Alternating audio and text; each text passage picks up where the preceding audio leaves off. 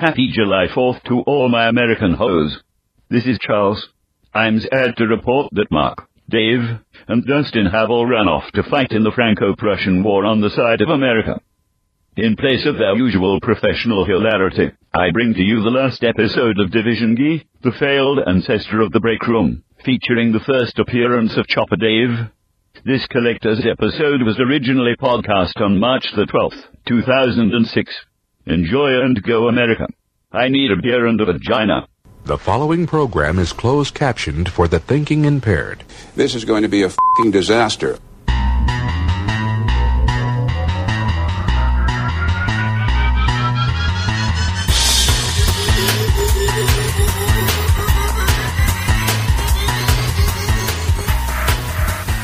It's March 12th, 2006. Welcome to the second episode of Division G.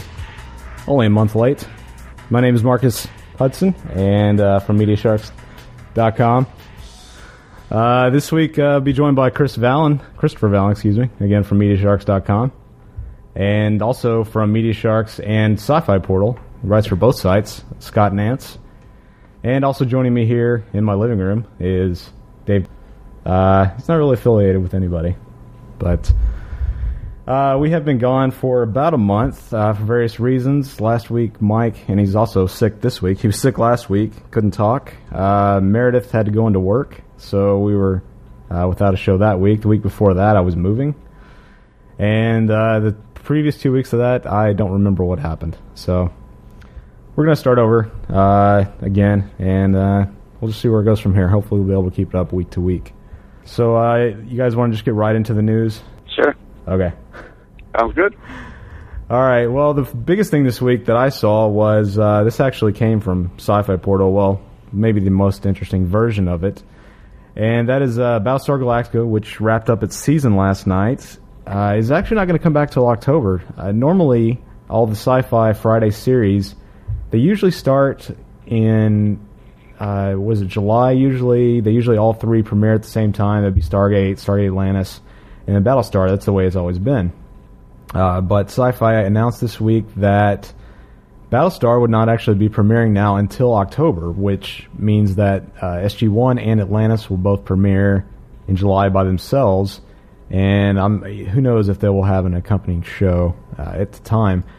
Now, the interesting thing that Mike found was that he has heard rumors that maybe this is an indication that Galactica might actually be moving to NBC, because they have not had a lot of success with most of their shows in recent years. So they're thinking, because they have aired some episodes on NBC in the past, some episodes of Galactica, that they may actually air them, they may pull the show to their own network. Personally, I think that would be a tremendous mistake for the show, if that's true, if there's any truth to that rumor. I agree. Go ahead, Scott. On both counts, taking it to October, and if they were to move it to NBC, those would both be big mistakes for the show. I don't see how it really helps the show at all. I agree. It could really just sink the show, really.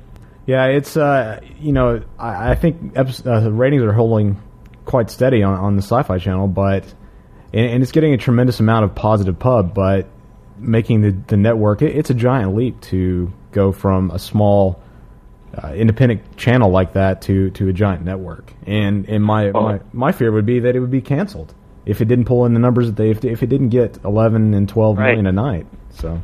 Well, yeah. I mean, look at the numbers that it does. I mean, it's the highest rated show on Sci-Fi at about 3 million viewers, but for a broadcast network, that's nothing. Yeah. And I don't see how, in the starting the third season of a show, it's going to grow an audience so significantly that it's going to really expand those numbers to the kind of numbers that NBC would want or expect. Mm-hmm. Plus, and also, even if it, I was going to just say, even if it stays on Sci-Fi, not as bad, but it's still, I mean, Sci-Fi Channel has created this really nice block on Friday night, the 3 shows, the 2 Stargates, and then Battlestar. It's a nice block. It all sort of adds, that word synergy that everybody likes. I don't see how separating it, even if it were to stay on Sci-Fi Channel, and separating it for an October launch, I don't see how that helps. It puts it right in the middle of the traditional TV season launch, puts it in with a lot of competition. Right. You know, Sci-Fi, I think, it's been a little weird the way that Sci-Fi breaks up its seasons. Doing that really helps it fly under the radar. Right. It counter-programs to everyone else. When everyone else is supposed to be in reruns, they have original shows on. That's supposed to be an advantage. I don't see how ending that now really helps Battlestar, or how it actually even helps the two remaining Stargate shows that would remain on the original season schedule. I don't see how breaking off one of the successful aspects of that helps boost the two Stargate shows at all. Yeah. They tried the same thing with Monk, didn't they? Moving it from USA, or at least they showed some of it, I think, and I think it did dismally in the ratings. Yeah, I don't know. I don't really follow Monk, to be honest. I follow Dead Zone and 4400, but that's about it. Dave, did... Yeah. I was going to say the same thing. Then it's going to be competing with sci-fi shows, which most of the fans are going to stick to sci-fi and not switch over to network. Yeah, I completely agree. It's there's some brand loyalty there, I think. And I saw that Doctor Who is going to be on Friday nights. You think maybe they're setting that up to join the other? I don't know. I honestly thought if they were going to do that, they would have waited until July to premiere Doctor Who. I don't know much about Doctor Who. I've never watched one episode of any of the original or the older series. But the only thing I can think is maybe they're going to pair a new show, which I know they've been preparing Anonymous Rex for quite a while. Which is it Anonymous Rex? I don't know. There was some show about a private detective that's also a wizard, or it was a private detective who's also a dinosaur. I don't remember. He was like a dinosaur in human form. It was a couple years ago when this series was originally thrown out there to Sci-Fi, and they picked it up. But it does star the guy who was in season 3 of 24, who sounds like Sean Connery. I can't remember his name right now. The guy who the British guy that was always the last villain of the season.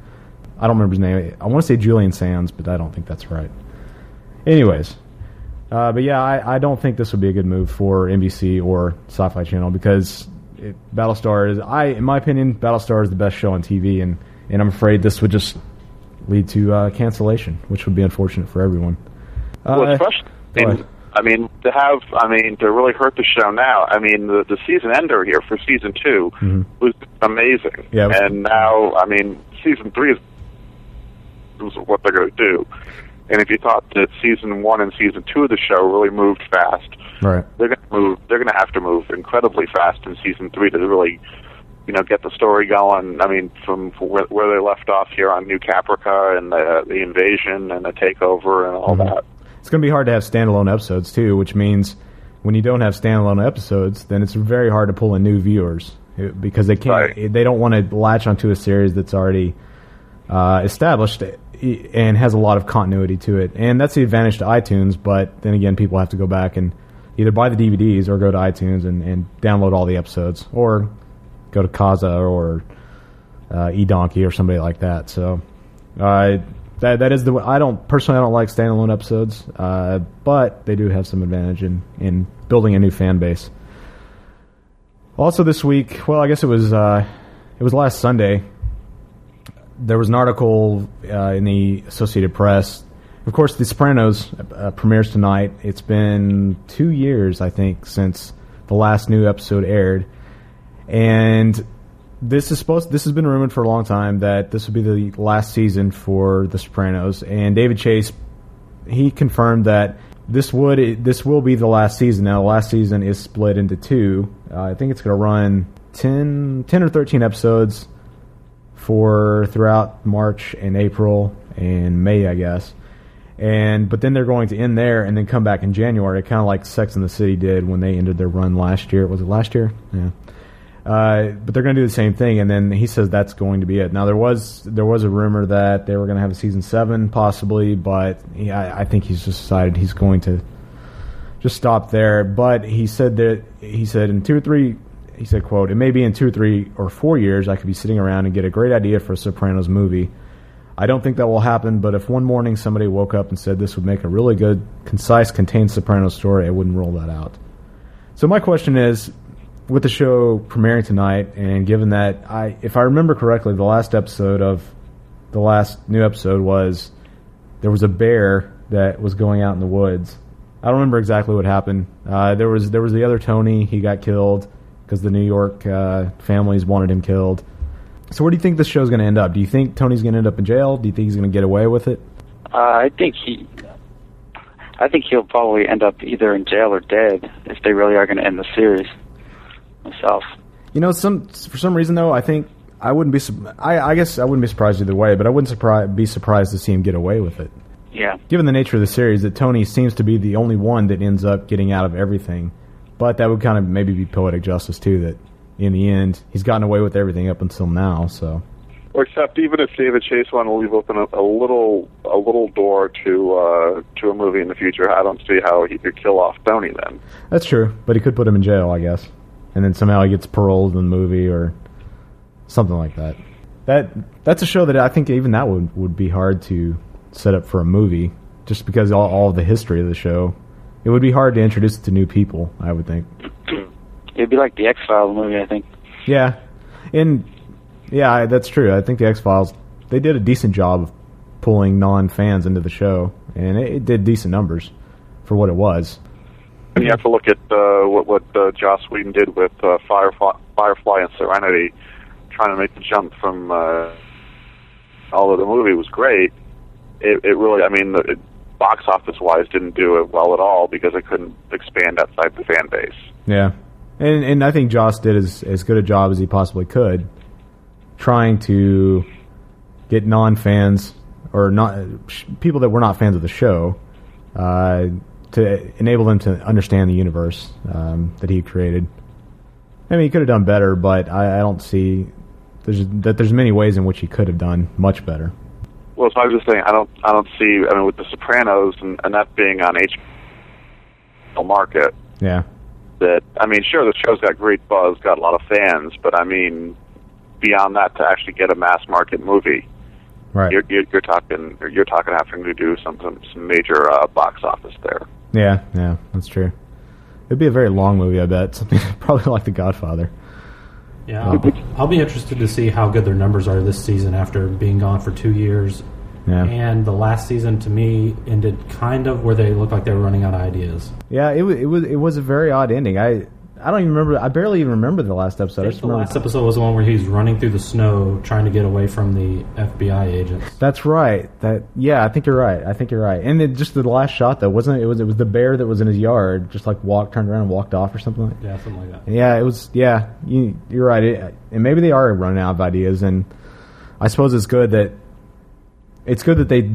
maybe it's better that they take off 2 years and they come up with new ideas rather than cranking out every. They have the show ends in May and it comes back in September, so I guess that's good. But on the flip side, though, another show that's similar is The Shield, and yet they managed to come up with stellar stories every season, and they're on a regular schedule. They also don't kill off half their cast every season. That's true. But somehow they still have, I think, a show that's just about as on par with The Sopranos. I don't know. Maybe it's different strokes for different folks. But also this week there was a X-Men trailer, the new one, the feature-length trailer hit the web, and it actually premiered in Monday night's episode of 24. And personally, I'm a little worried just because Brett Ratner, he was good with Rush Hour or the Rush Hours, but I'm a little worried about X-Men 3. I saw the trailer. I wasn't as impressed as I hoped I would be. There were some very cool things like the Juggernaut busting through the wall, and there were elements that I was pleased by, but I thought it could have been better. And I have hope that, of course, it's not coming out for a few more months. So, like Angel's Wings, I thought they could have looked more real than they were. I'm holding out hope for this movie, but I'm worried. I'll say that. But this week, Aaron Stanford, who plays Pyro in the movie, who has now fully gone over to the side of Magneto, he actually contradicted Brett Ratner. Ratner had said a couple weeks ago to MTV that this would be the last movie because it's called The Last Stand, and that it was meant to be a trilogy. But Stanford said this week that he believes that that he said it doesn't mean that this is definitively the last X-Men. When we were making X2, we had no idea there would be a third one. It will pretty much depend on the audience response. If they want more, I'm pretty certain the studio will oblige, which I completely agree with. Why would they leave behind all this money if they're just like the Superman movies? They kept going until they didn't need to make any more. But why would they just stop for no reason? Well, the problem with the Superman movies is they ran it into the ground. I mean, well, true. Great concept, and then they got sillier and sillier, and went really away from the original concept. But yeah, no, I mean, with X-Men, if they can keep coming up with strong movies, attract an audience, there's no reason, like you said, to leave money on the table. Right. Keep making movies that make money. Yeah. Plus, there's so many characters in X-Men. It's a lot easier. It's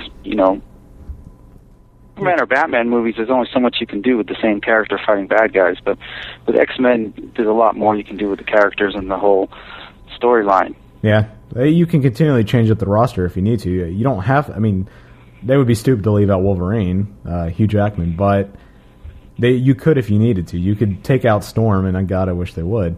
You could take out Cyclops, and you could still have a decent movie. I think the only character really you can't get rid of is Professor X, and you can't get. I really don't think you should get rid of Wolverine because he draws in a lot of fans, and not only in the comics but in the movies. But other than that, you can really change up the team anytime you want, and really have a completely new movie. There's so much history there that they could base stories on. We'll see. I know that there was a couple years ago there was a rumor that the Fox execs who were in charge of the movie actually hated the franchise for some reason, despite the fact that it was pulling in all this cash for them. They had very little respect, which I don't know if there's any truth to that rumor, but if so, it still amazes me. Well, there's a lot of turnover in those studios anyway, so. That's true. That's very true. From what I'd heard, though, this was one of the higher-ups, one of the presidents or something like that. But maybe if this one does okay, maybe Bryan Singer will get a chance to come back, although I kind of doubt it. If he's going off to do Logan's Run after this, to remake Logan's Run. So I doubt he would come back, other than maybe in some sort of consultant role. Anyways, also this week, or actually 2 weeks ago, there was an image was released on the web, the first image from Spider-Man 3. There has been some debate as to whether there was actually going to be Venom in this movie, and this picture shows Spider-Man in a black costume, and this would seem to confirm that Topher Grace really is going to play Eddie Brock, who is Venom.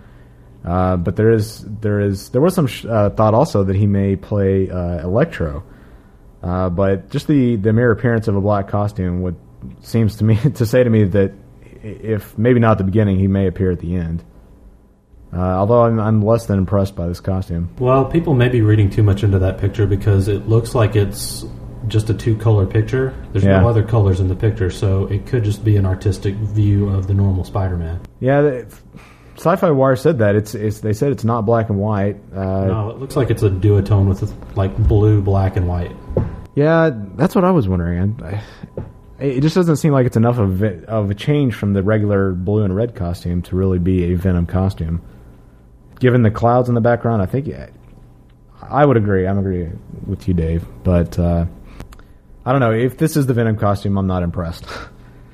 But I do have my hope because I love Spider-Man too. I thought it was a lot better than the first one. So we'll see. Did you guys get a chance to look at it? Oh, isn't Spider-Man 3 another one where they say that the third one's supposed to be the last one of a trilogy? I haven't heard that. I wouldn't be surprised because I would imagine that Tobey Maguire probably doesn't want to do another one after this. But then again, I wouldn't be surprised if it's like James Bond where they just cast another actor and just keep going. Cast someone else instead of Kirsten Dunst. And I think Sam Raimi said, though, as long as he has money, he's willing to keep going. Oh, yeah? So I think Kirsten Dunst just said she was going to be out after the third one. Yeah, that wouldn't surprise me. Although she doesn't have a whole lot going on lately, so. Sure, yeah. The actors tend to be the first ones that want to leave the franchise, though. Yeah, that's true. Because they want to do other stuff, and I understand that. But they could keep going. Yeah, they almost had Jake Gyllenhaal do the second one. Yeah, because Toby had thrown his back out or something like that. I'd heard. Yeah, he was injured. Yeah. Well, studios don't have any problem running it into the ground and making as much money as they can. Well, no, that's very true. Look what they did to James Bond. Although Pierce was good, the last James Bond was just awful. Now they've gone obviously with Daniel Craig, who, from what I hear, there's a group of fans that are organizing to try to boycott the Daniel Craig Bond. Said because they don't want a blonde Bond, although I'm sure they will dye his hair to be black. Just seems like an odd stance to take. Well, just the whole boycott thing seems. I mean, how many actors have they had over the last number of years play Bond? I mean, they recast the character all the. They should just give the guy a chance, Yeah. Oh, I agree. Plus, it's Casino Royale, which it's a prequel to all the other movies, and I believe Bond is 24 or 25, and it's when he's first starting out as an MI6 agent. So there is no Q. Right. There is no Q character. Although strangely enough, what's her name? Judi Dench is going to play M in this movie, which wasn't M actually a man in all the previous movies prior to GoldenEye? No, I think Judi Dench played M in the last one. Yeah, yeah, she's played M in GoldenEye through whatever the one was with Halle Berry, where they were surfing. But before that, with Sean Connery and Roger Moore, I think M was played by a man. So why would they? Right. Yeah. Yeah. It seems like an odd choice to have her come back and play M in a prequel. Maybe a younger woman, or it's just weird. But it's the same movie that Quentin Tarantino wanted to direct. He wanted to take on Casino Royale, but they gave it to somebody else. I would have loved to seen a Tarantino Bond film. Also this week, last week, Variety said that sequels to Superman Returns and Batman Begins could come as early as 2008 and 2009. Batman is expected to be out in 2008 and Superman in 2009. Though Bryan Singer said that he has more ideas for Superman movies, but he said those were like my ideas for X-Men 3. Kind of riffing on how he got booted from that movie after he took on Superman.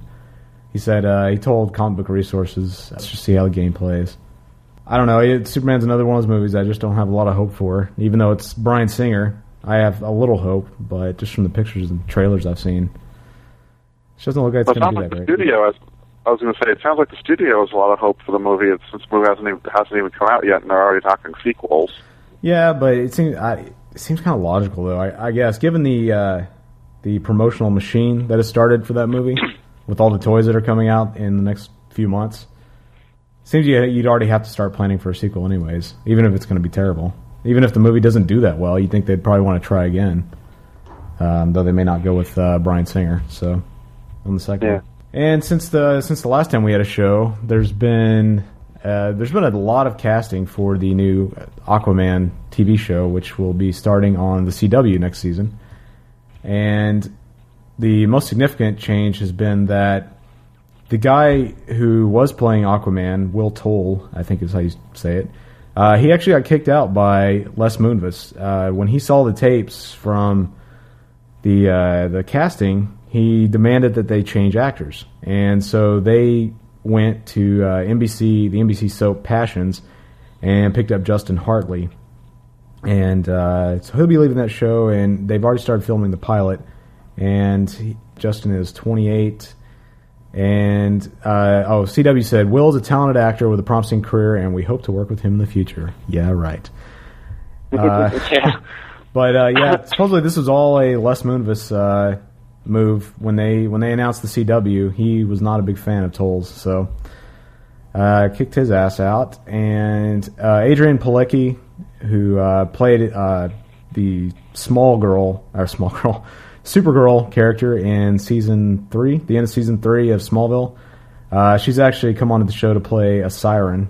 I don't know what that means for the show. I know what it is in Greek mythology, but she'll actually be playing a siren. And Atlanta, who is Arthur Curry, who's Aquaman's mother, will be played by Danielle Walters.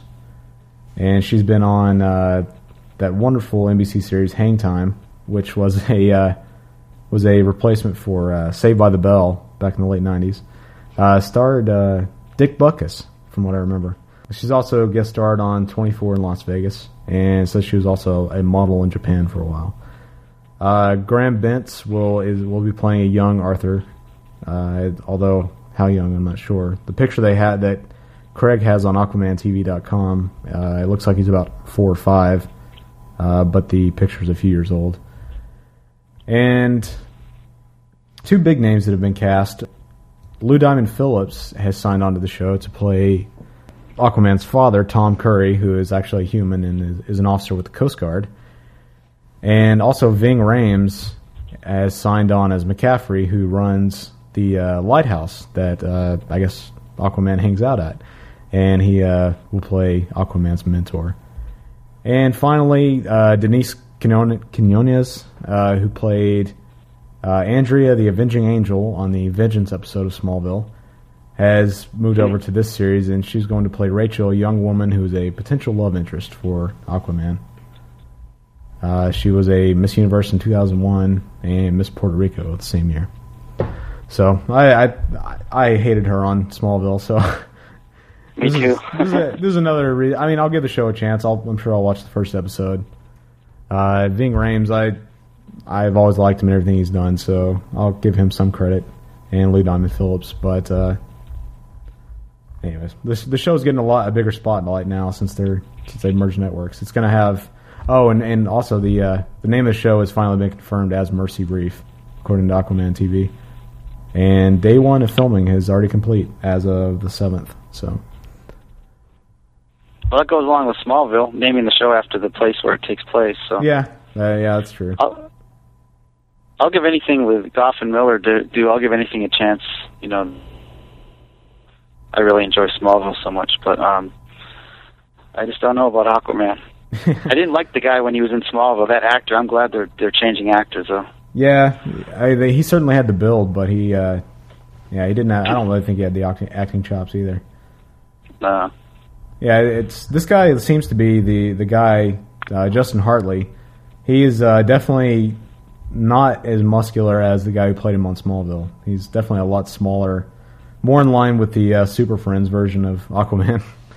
A lot skinnier. So, on the other side of the break, we're going to talk about the Oscars. They aired last Sunday, and just give a brief wrap up and what we thought about it. So, be right back.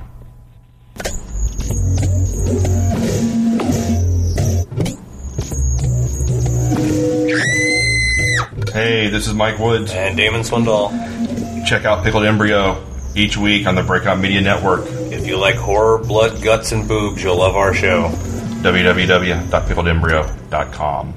Okay, well, last Sunday the Oscars aired on ABC with Jon Stewart as host, and it was kind of there goes Trillion. It had kind of a controversial ending with Crash taking Motion Picture of the Year. First of all, I watched it. This is the first time I'd watched the show in probably 4 or 5 years. I tend to avoid award shows, and I decided since Jon Stewart was on and he was kind of a different, he was new blood for the show, I decided I would give it a try. I haven't watched The Daily Show much, but I decided, I thought, well, Jon, he's a funny guy. Maybe he'll actually... I can't watch Whoopi Goldberg. I can't watch Steve Martin anymore, or Billy Crystal. So I thought I'd give him a chance. And you know what? I really didn't think he was that great. Oh, really? I thought he was the best host ever. Really? I loved every second of his routines. I thought he had its moments. I thought he was at his best when he went off script and did his own stuff when... when he was talking about these women, these actresses barely have enough money to cover their breasts. I thought that was genius. He had some really genius moments, but as a whole, I didn't think he was that great. I thought all his scripted stuff, which may not be up to him, I thought he was okay. I just... Well, I don't think he was either as great or as horrible as, different reviewers, different people make him out to be. I mean, actually, right. I think he was pretty low-key, I thought, which was kind of good. I mean, I thought that this is kind of the way maybe it should be, is that the actors, people getting the awards, they kind out more as the star of the show. I thought the real highlight this year were the acceptance speeches. I mean, there were like a lot of really, really cool acceptance speeches that were different from the usual laundry list thank yous or the really strident political statements people get up there and make. I thought Reese Witherspoon's acceptance speech was really nice and sweet. I thought George Clooney's was sort of topical without being like really stridently political. I thought those were really kind of cool. Yeah, I guess, and once again, it went on too long. But you're right. The speeches, acceptance speeches, were fairly down to earth, surprisingly. They got a little political, but not nearly as much as in years past. But I guess Stewart served his role okay. I guess he just wasn't as dynamic as I had hoped he would be. I don't think the real low light. Oh, go ahead. I was going to say the real low light wasn't even Jon Stewart. It was that really silly, stupid green screen spoof that Ben Stiller did. That was really silly. See, I thought that was kind of funny, actually. Oh, really? Yeah, I found I thought it was humorous. Made me smile at least. I thought having a montage every 5 seconds of the show was the low light of the show. Yeah, I completely agree. They had three or four of them, except for the gay cowboy one. Yeah, that was funny. They had one for black and white for noir films. They had one for landmark films, and one for something else. And then they had the one where people that died. Yeah, well, I understand the people that died, but they had like three just based around various films. They had the one that covered all the problems that all the movies covered. Yeah, the social problems. That's the one. And that's when Jon Stewart had his best line of saying, "And none of those were ever problems again." Yeah, that was the best line of the whole show. But yeah, that's the problem with the Oscars is that they run way too long. They start at 7 o'clock, and the show was not over until 10:30. If they had cut out 2 or 3 of those montages, if they had cut out some of these awards that nobody really cares about, at least not in an American audience, some of the more technical stuff, achievement in sound editing, I think they could have cut that one out. Achievement in sound mixing, there's various ones that they could have gotten rid of, and probably cut a good 30 minutes out of the show. The show should only be a 3 hours at max, I think. Just hit the big ones, because I get absolutely bored. And the good thing is I DVR'd it and started about an hour late, so I was able to zip through most of the commercials and most of the ones I didn't care about. But still, I didn't stop watching it until 10:30, 10:45, something like that, even with the DVR. Well, you got to think about most of the stars that are going out to that. They don't really care if they're there for 4 or 5 hours because that's their entire night, and they can only do it so much for both audiences. Yeah, that's true. But at the same time, it's like, okay, well, we already had the self-congratulatory masturbation session that is the Golden Globes. How much do we have to do? I mean, that's basically what an award show is, anyways. It's self-congratulatory. But we just had the Golden Globes a few weeks ago. There's the Screen Guild Awards, the Directors Guild Awards, and it just eventually becomes tiresome. And I think at some point you need to make it more for your audience. And I think the Oscars are probably the best time to do that. So. Well, actually, I mean, I sort of agree with you, and I think that actually if they made the Oscars congratulatory and more about sort of talking to people, talking to the audience about the film industry and what's really cool about the film industry, right? Maybe that would help them turn around their box office problems where they're not selling as many tickets as they'd like to. Yeah, but I definitely think the box office problems go farther than that. I think it's more just crap movies. Which they shoved that down your throat through the whole. Oh yeah, no kidding. That was. There's nothing better than seeing a movie in a theater. Yeah, and I think Dave's absolutely right. I think they're so afraid of not only losing tickets. Well, they're afraid of not only piracy, but they're afraid of DVD sales, which have just skyrocketed because of home theater systems have really taken over as I think for most people, the preferred viewing platform for movies. And with Steven Soderbergh getting with Mark Cuban and doing his day and date release for new movies, where they put out the DVD in the store the same day it comes out in the theater, I think they're really aware of a threat coming to the industry, and So they took every chance they could to shove it down your throat. And theaters are definitely afraid too. They shut out that movie. I think it was called Bubble, that Soderbergh put out a couple months ago, which it did awful. But it's the first time anybody's tried. I don't know why they tried with a Soderbergh film. They're not the most popular films, other than the Ocean's 11 and 12. Yeah. But if they would get, I guess it should be more like the MTV Awards in some ways. They need to have more fun. I think that's another problem. I think is with the Oscars is this: they don't have enough fun. And I will give Jon Stewart and Ben Stiller and Steve Carell and Will Ferrell. At least they tried to bring it up a little bit. And the 3-6 Mafia. Yeah, The Will Ferrell thing that was fun. Yeah, Steve Carell and Will Ferrell, but the 3-6 Mafia. Speaking of that, all three songs that were nominated. There was the song from Crash. There was the "It's Hard Out There for a Pimp" or "Hard Out Here for a Pimp," and there was some other song which I don't remember what it was. I just remember they were all awful. And Dolly Parton. Yes, the Dolly Parton song. Okay, you know what? That was actually the best song of the three. I'd never heard the rap song that won by 3-6 Mafia. I'd never heard it. I'd heard all this build up to it. Oh, this is just the most awesome rap song ever. I was really less than impressed. Well, the song means nothing if you're not watching the movie with it. And that may be true, but and then on top of that, although it still didn't deserve to win best song. No. As far as lyrical value, I mean, not that you expect a lot of lyrical value out of rap songs. They're there mostly for the beat and to have fun. But I mean, the lyrics as they were, the rhyming, they just didn't. I mean, I get more out of an Eminem song than I got out of that. And the Crash song, going back to the rap song real quick. Why did they put in choreography with the rap song? I mean, it was bizarre, the most bizarre presentation of an Oscar song I've ever seen. And a song in that genre, a rap song, doesn't need choreography like that. I mean, I guess it worked for the Crash song, but that's one of those movies, I guess, where you can have interpretive dancing. They usually do that on the Oscars, though. Yeah, but that was the best thing about the Dolly Parton thing is that there was no choreography. It was just her out there singing. And what's wrong with that? It's usually just the best presentation as it was. If they had gotten out there and just rapped and do what they usually do at a concert, it probably would have been fine. But yeah, I laughed. Shift some people. Yeah, get violent on stage. I still haven't seen that movie yet. I didn't see most of the Oscar-nominated films. I haven't seen Hustle and Flow, Crash. All I saw was Walk the Line and King Kong. Which I didn't think Reese Witherspoon deserved Best Actress. Really? She was good, but I didn't think it was that awesome of a performance. I thought she was good. Of course, I can't compare her to anyone else because I didn't see Transamerica.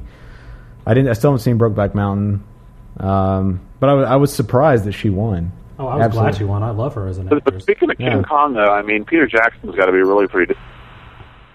He took a classic movie, and it was a great movie, and it did so poorly in the Oscars. I mean, with Lord of the Rings, he really broke that barrier with the genre, and he actually got significant real awards, not just the technical awards, but actual creative awards. And, after he broke that barrier, then he goes back and with King Kong, and he just goes back and it gets thrown back to the technical categories. Yeah. That was such an amazing movie. Yeah, it was. And of course you got to wonder, whoever does the Academy, were they looking at the box office at the same time? Because King Kong did not do as well as expected. They expected to make just truckloads of money, and they didn't. I don't even know if they made their budget back. But yeah, it was a great movie, and why it didn't do better at the box office, I don't know. But you would think the Academy would at least recognize as good as it was. Did Crash do very good at the box office? I think it was mostly afterwards that it got all the recognition. Yeah, I think it's mostly on DVD sales. It's one of those movies that's built afterward. But King Kong Crash didn't have a lot of hype going into it. Whereas King Kong, they released a DVD box set, the production notes, before the movie was even in theaters. Well, I actually turned Crash off during the movie when I rented it because it was just too boring. I couldn't take it. Really? It's one of those ones I need to watch. It takes a lot for me to do that in a movie. Really? That's the only one I haven't seen. The only one I have seen is Walk the Line and King Kong. And I'm not surprised. I wouldn't have been surprised if King Kong, if it had been nominated, I wouldn't have been surprised if it had won Best Picture. But, was Good Night and Good Luck up for Best Picture? Because that was a great movie. Yeah, I agree. If I have the nominations here. Yeah, I don't... Okay, nominated for Best Picture was Brokeback, Capote, Good Night, Good Luck, and Munich. Which Munich got shut out. Good Night and Good Luck. Well, George Clooney won for Syriana for that. I don't think Good Night won anything. Brokeback got just... They really got... I don't want to say shut out, because shut out's not the right word, but... I mean, the director got Best Director, so... Yeah, Ang Lee, yeah. But I think they expected him to win so much more, like Best Actor, maybe even Best Actress, or Best Supporting Actress with Michelle Williams.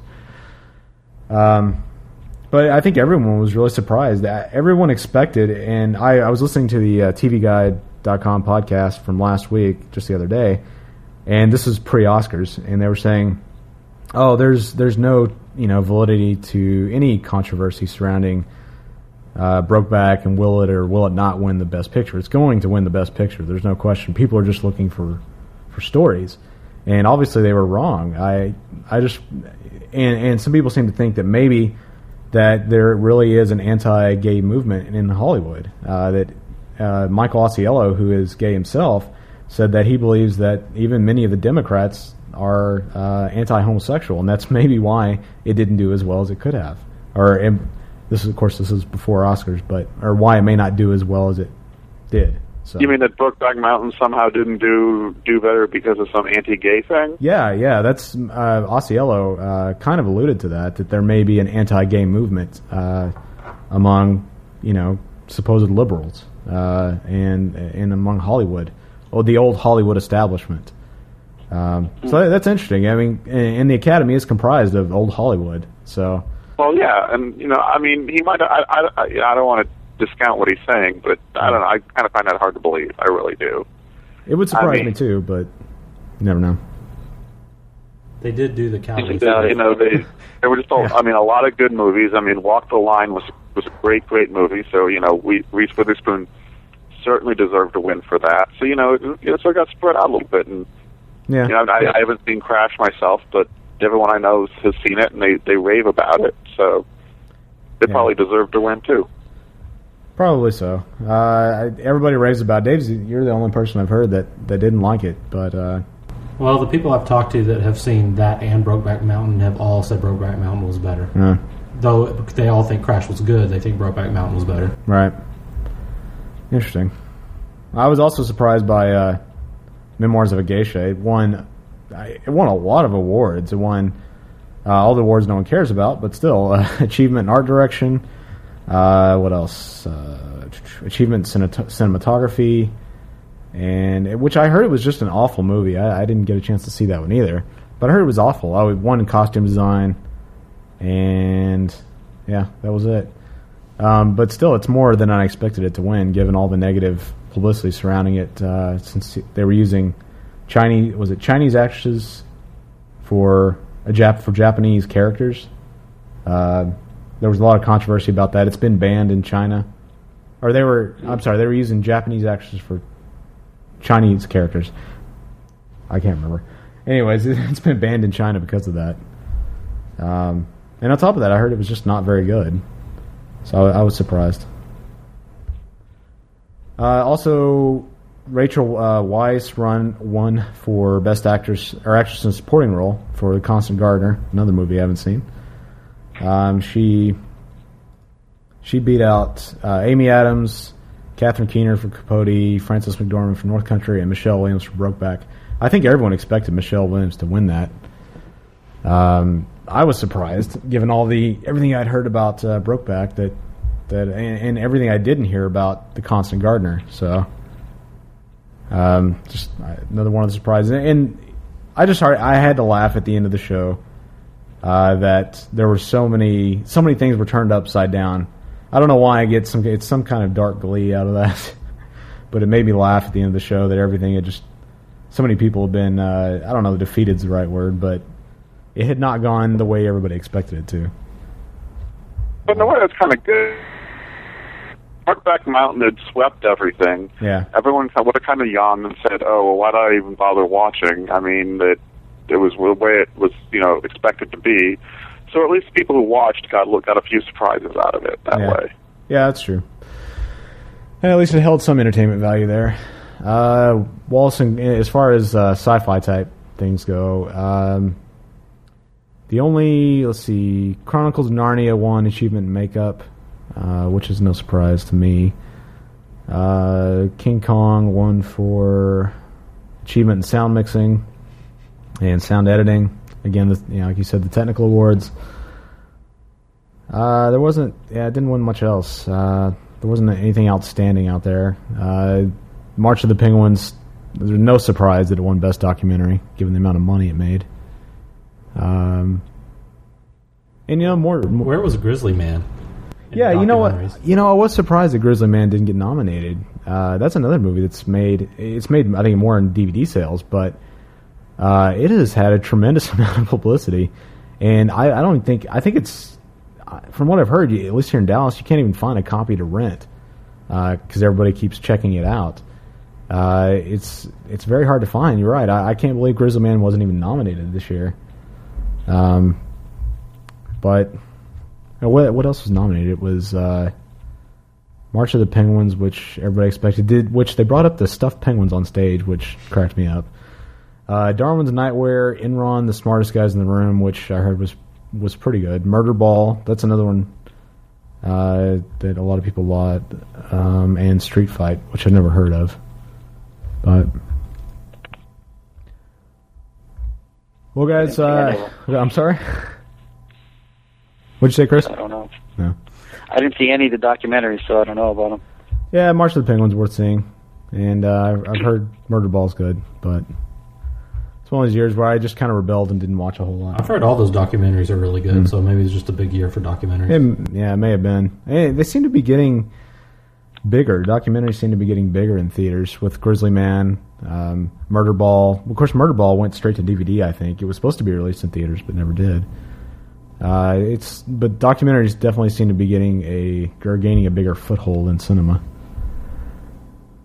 Well, doesn't that kind of reflect the TV? So it sort of makes sense that would sort of carry over to film eventually. With you talking about with like reality series? And just that it would carry over, and that fact based stuff. I mean, Capote obviously fact based. Good Night, Good Luck, fact based. Right. So, documentaries, another extension out of that, I think. And again, with everyone sort of, very interested in reality TV, that, people being interested in reality film, I guess that sort of is an extension of that. Right. All right. Well, I guess that's going to just about do it for us this week. We had had a couple more, or one more segment planned, but unfortunately I couldn't get a hold of Eric, so maybe we'll move that to next week. And hopefully Mike and Meredith will be able to rejoin us next week as well. But Chris, Dave, Scott, I appreciate all of you guys filling in this week. It's definitely been an interesting discussion. Like I do with every show, I'm going to end the song with something out of my independent music collection. This week I'm going to do Houston Calls with Bob and Bonnie. See you guys next week. Thanks.